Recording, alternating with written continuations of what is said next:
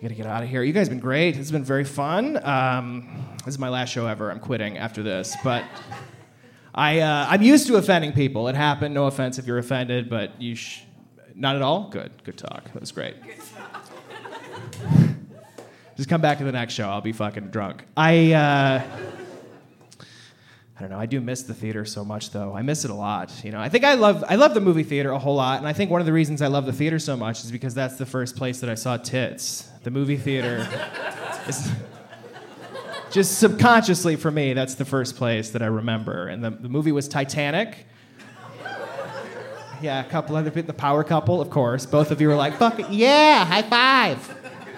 Went with my older cousin and my grandmother, and in her defense, she didn't know it was going to be a PG-13 boob movie. She just thought it would be a PG-13 movie she could take a couple preteens to. Then halfway through, it turns into Titanic. She had no idea.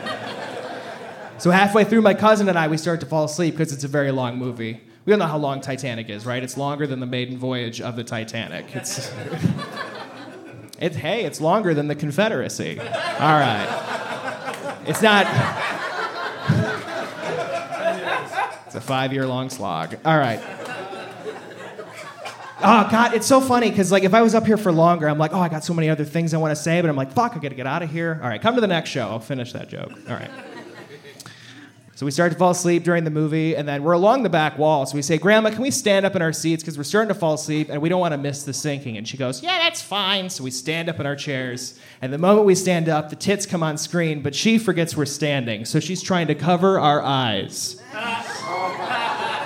But she's just hitting our underage confused boners. Just hitting. Just a lot of distractions. What is that? Did one of you kids bring Madonna's bra?